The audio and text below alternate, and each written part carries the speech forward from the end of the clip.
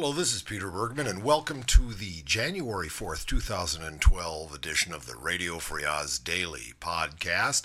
Slowly creeping into 2012, what a year we have in store.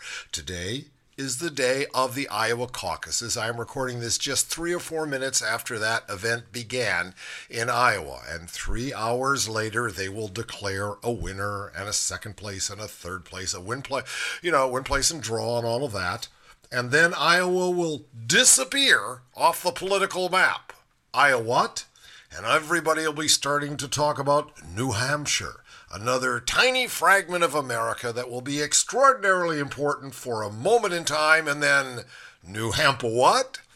In any case, it has been revelatory. The garden gnomes have moved considerably right in order to pull in the evangelical vote. Remember, here's the problem, is that you've got to play to some really conservative, really ignorant people to get the votes in those caucuses. And in doing so, you make some wonderful sound bites for the Democrats. Here's one. In Altoona, Iowa, Rick Santorum said, "Diversity creates conflict. We can't celebrate diversity because it creates conflict." Wow. Diversity certainly conflicts Rick. I mean, he has trouble with nuance. He wants to open a book and read it. 1, 2, 3, 4, 5. Homosexuality is bestiality. Obama is a traitor who sides with our enemies, on and on. At a later gathering of the Santorumites in Sioux City, this question was asked. We have so much foreign influence today. I'm looking at a Coke can with a polar bear on it. Where do we go from here? Well, I can understand how afraid you are of the foreign influences that are taking away our deep American tradition, but let me give you some good news. Those are American polar bears. Yes, back in 18-something, Secretary of State Seward bought it from the Russians. Yes, if there hadn't been Seward's folly, those would be Russian polar bears, and you would have reason to fear that they're on your Coke can. But hey, it's going to be okay. Newt Gingrich at a town hall in Atlantic, Iowa. I love these names. Have you ever heard of Atlantic, Iowa before? And you never will again. Gingrich gave an unusual reason for his present denial of man-made global warming. "I'm an amateur paleontologist," Gingrich said. "I spend a lot of time looking at the Earth's temperature for a very long time. I'm a lot harder to convince than just looking at a computer model." What a renaissance man. What a polymath. He's a visionary, he's a historian, and he's a paleontologist. This was the amateur paleontologist that sat on the couch with the very professional Nancy Pelosi and said, yeah, global warming is caused by human beings and we got to do something about it.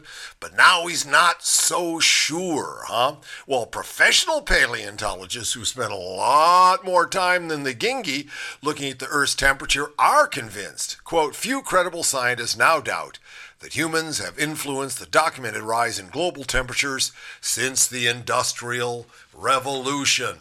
So, the garden gnomes are out there attacking, diversity, the appearance of polar bears on Coke cans. Oh, and Newt gets the CRAVEN Award. Rick Perry last week said, no abortion, even in the case of incest and rape, after having talked to a lovely young lady who was the product of incestual rape. Newt Gingrich, who used to be generally sane in this area, has picked it up. He said, nope, no abortion for incest and rape. We should just give some money to the incest or rape victim and give her clues on how to bring up her children. He gets the CRAVEN Award. He gets to wear the Maven of Craven pin on his lapel right next to his little American flag while he sweats out those 3 hours of the caucuses trying to figure out if he's a winner, a placer, or a shower, or if he's just been completely marginalized. We can only hope.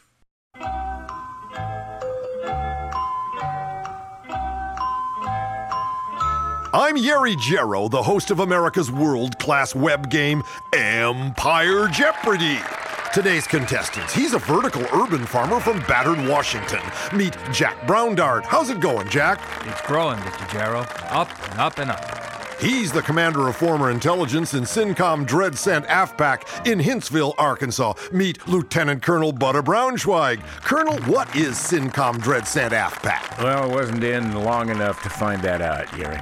She's a loan denier for Windjammer Gogol in Jockey Shorts, Illinois. Meet Swendaloo Zimmer. Working hard, Swendaloo? Saying no is becoming a real growth business, Mr. Jarrow. Well, the rules are as simple as our contestants. Win 2 and we talk. Lose 2 and you walk. Tie and you try again next time. Here we go.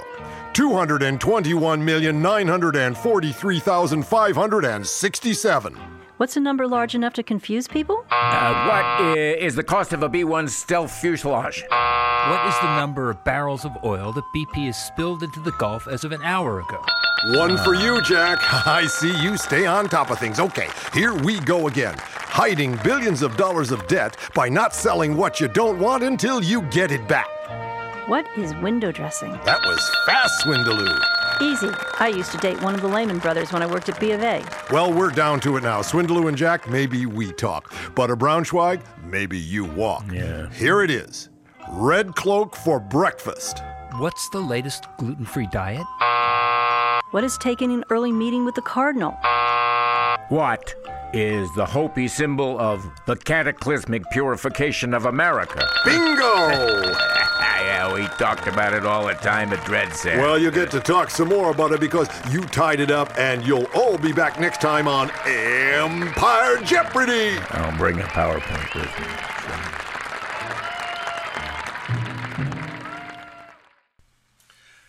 So do you think that all this muss and fuss about fracking is just so much environmental propaganda spewed out by them EPA-loving tree huggers who just want to straitjacket American entrepreneurism?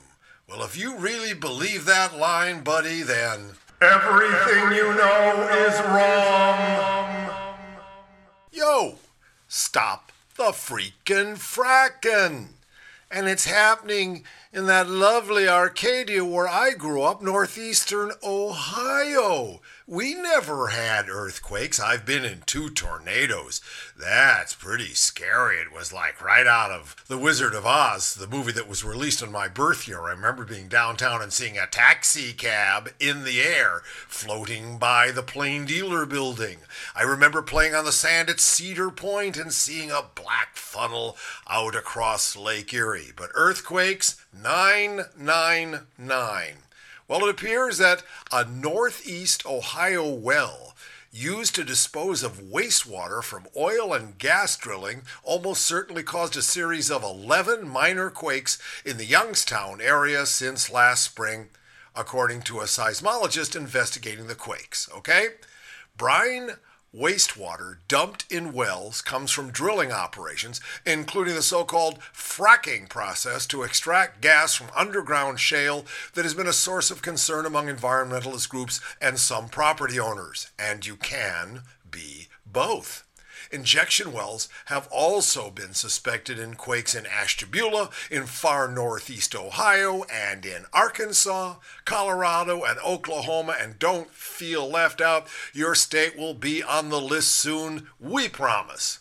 Thousands of gallons of brine were injected daily into the Youngstown well that opened in 2010 until its owner, North Star Disposal Services, LLC.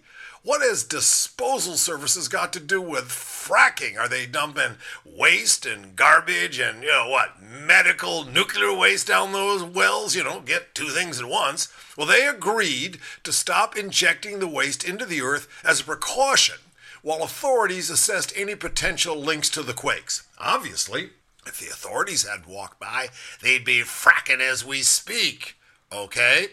After the latest and largest quake Saturday at 4.0 magnitude, wow, we never had any 4.0s, state officials announced their beliefs that injecting wastewater near a fault line had created enough pressure to cause seismic activity. They said 4 inactive wells within a 5-mile radius of the Youngstown well would remain closed, and a good thing too. The seismologists expect more quakes will occur despite the shutdown of the Youngstown well. I quote them, "The earthquakes will trickle on as a kind of a cascading process once you've caused them to occur. This 1 year of pumping is a pulse that has been pushed into the ground, and it's going to be spreading out for at least a year. The gift that just keeps pushing and giving." But wait, fear not, Buckeyes. Governor John Kasich is on the job. Governor John, an outspoken supporter of the growing oil and natural gas industry and union buster in Ohio, said the shale industry shouldn't be punished for a fracking byproduct. I quote one of his spin doctors, "That would be the equivalent of shutting down the auto industry because a scrap tire dump caught fire somewhere else." Wait a minute. Let's put this under the light of the critique of pure reason. Okay. Fracking causes earthquakes. The pressure from the water injected into the ground creates the seismic activity. Earthquakes are a result, a function of fracking. F of fracking equals E the earthquake. On the other hand, a tire dump going up in flames is at best a secondary or tertiary effect from building and making and driving a car. They're not directly connected at the event itself. It's totally down the line. It's okay, Governor. It's all right. Don't you worry. You're not going to have to worry about stuff like this very long at all, because soon we're going to kick your ass out of office. And on that cheery note, I await the Iowa returns. Yes, political junkie hooked on meaningless events, and I'll bring you my take on it tomorrow. And remember, Oz and Ears, we're all going to get through this together.